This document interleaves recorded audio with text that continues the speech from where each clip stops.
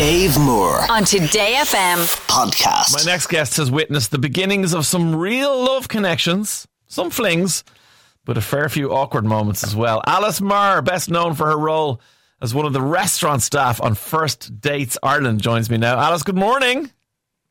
Good morning. How Thanks are so you? much for having me on. Listen, thank you for coming on. Can I play you a clip from last Thursday's episode of First Dates Ireland, which is Hanson and Kieran? We've already played a little bit of their chat, but this is the moment they came to pay at the end. It wasn't even really the end of the meal. They didn't even get as far as dessert, but just the awkwardness is beautiful here. How we doing?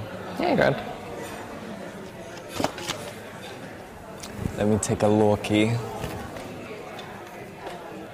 Yeah, that's what I expected. Fair.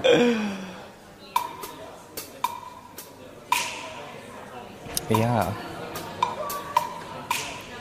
Hello. Hello. How are Do I need we? a card machine or... Definitely card machine. Perfect. So how are we going to do this? I'll bet you. You. Thank you, sweetheart. You're more than welcome. Alice, we all loved that date because of the fact that it was so awkward and they just did not get on. What's it like for you being there in person in dates like that? Oh my God, even just listening there, because we can't see their faces, the silences between them talking feel even longer, don't they? So yeah, I was just going, oh my God, has the clip stopped? Oh no, it's just No, it's just this awkward silence. So what's it like for me? Yeah, it's, they're not so common that it's that kind of challenging, I guess. But it's hard because for me, when I arrive, and I was saying this before, it's like, I just want to go and help them. I want to help them have more fun, help them to whatever needs to happen, that it is a bit more enjoyable or it is a bit more relaxed. So yeah, it is. It's like me going over, trying to chat about it, trying to chat to each one of them, trying to get them to figure out how to resurrect it a little bit. Yeah, but find the common ground or break some ice or something. Yeah. Exactly. Because I know on that day, Kieran had decided at the beginning that he already knew it was a no. That was my... Yeah. And that's where, like, for me, it was trying to go, okay, maybe that's what you think, but how can you still have an enjoyable evening? How can you still make this something positive? Yeah. And maybe you could be a little open. Maybe there's a tiny, tiny little bit that you could be open to. But yeah, so it is. It's a struggle. What sticks out in your mind in terms of the best dates or the ones that had the most potential? And maybe they didn't go much further than the show itself. I mean, there are some obviously who've turned into marriage and kids and all that. But what about the ones that just stand out for you? That's a very good question.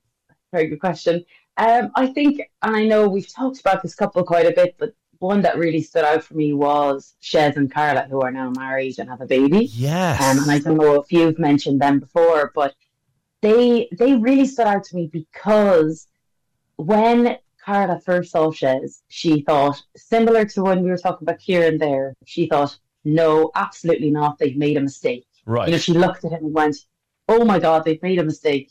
And then because I guess he had a very particular style, tattoos, all this kind of thing. And maybe that wasn't what she imagined she wanted.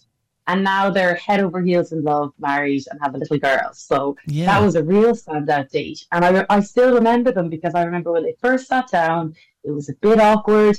She was looking around. She was thinking, oh, this is a disaster. And then as the date went on, they were leaning in. They were like, I could barely get their attention if I came up to ask them questions because they were talking so much, and that's such a sign. It's always if they're really deep in conversation, I feel like I'm interrupting them. That's always a sign that it's working. Or if you or Pete go over and they haven't even looked at the menu yet when you're ready to order.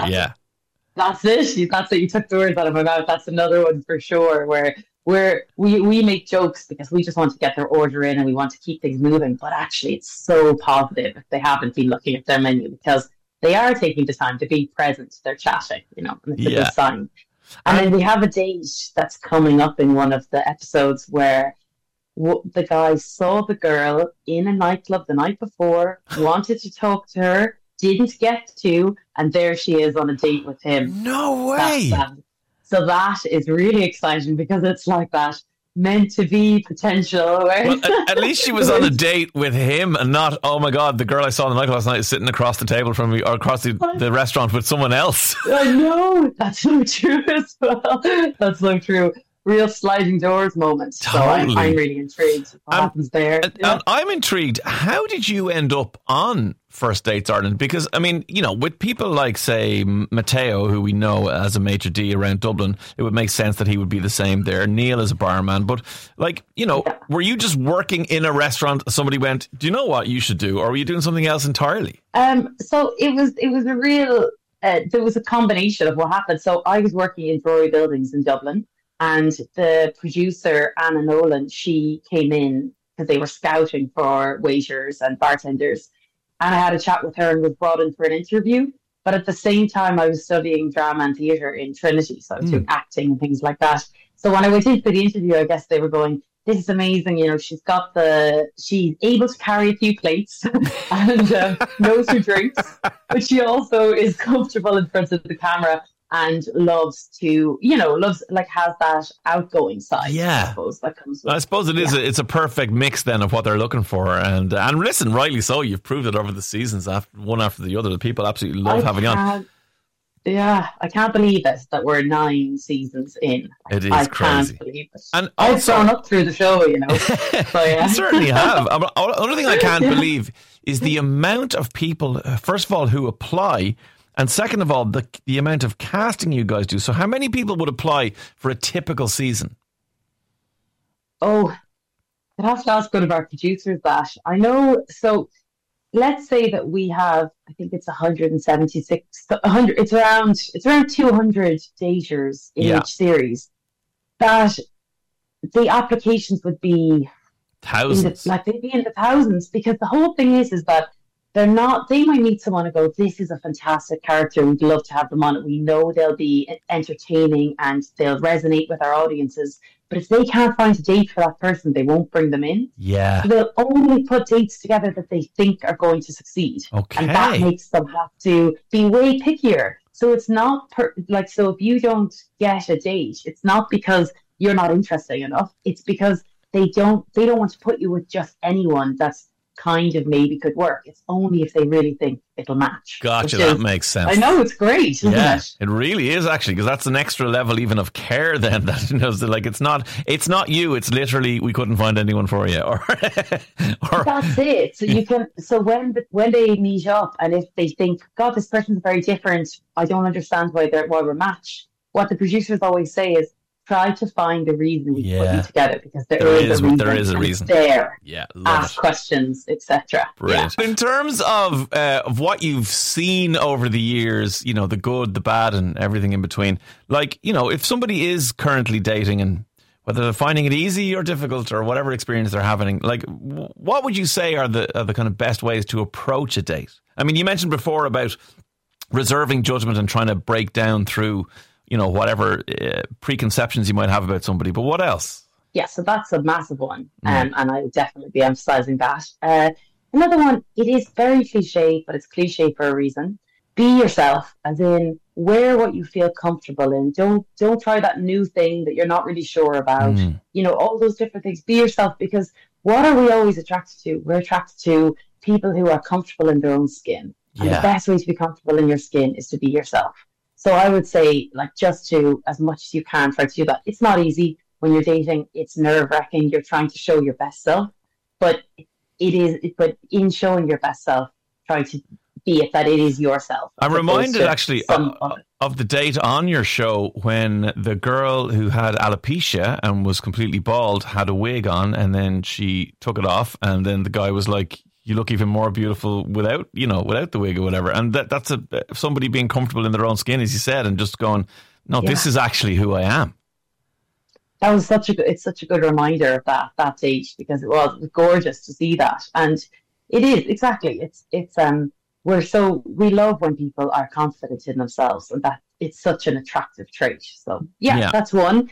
Another is, it's an obvious one, but if you're having drinks, take your time. It's so easy to drink away and with your nerves to drink quicker. So just take your time. You know, that's very obvious. And then Ask questions. Like I'd say for every question you answer, ask 2 in response, because it's a great way to make sure that you're getting to know them and they're getting to talk and they're feeling heard as well, you know? Yeah, absolutely. That's a really good one, actually. I think that could be applied not just to dating, but to conversations in general. Definitely. I also have a story that's good, that's better than the story you're telling me, if I can interrupt you with that. I've definitely been guilty of that. One up. Yeah. It's so easy because you're trying to contribute to the conversation. Of course, that's just your way of trying to contribute. But it is so easy that the person then goes, did they actually even listen to me there? Or did they know what I just said?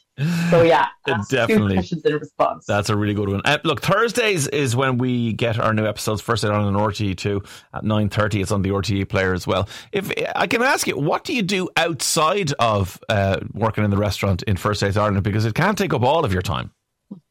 No, it doesn't. As much as I'd love it to. I absolutely love it. And I'm not just saying that. I love the series. So actually, at the moment, I'm living in Clare and I'm working for an environmental consulting company. Oh. So I do that as well. So it's a little bit of a change. What's the name of the company and what do you guys do? So the company is called 50 Shades Greener, which is, I know, hilarious. It's brilliant. It's brilliant.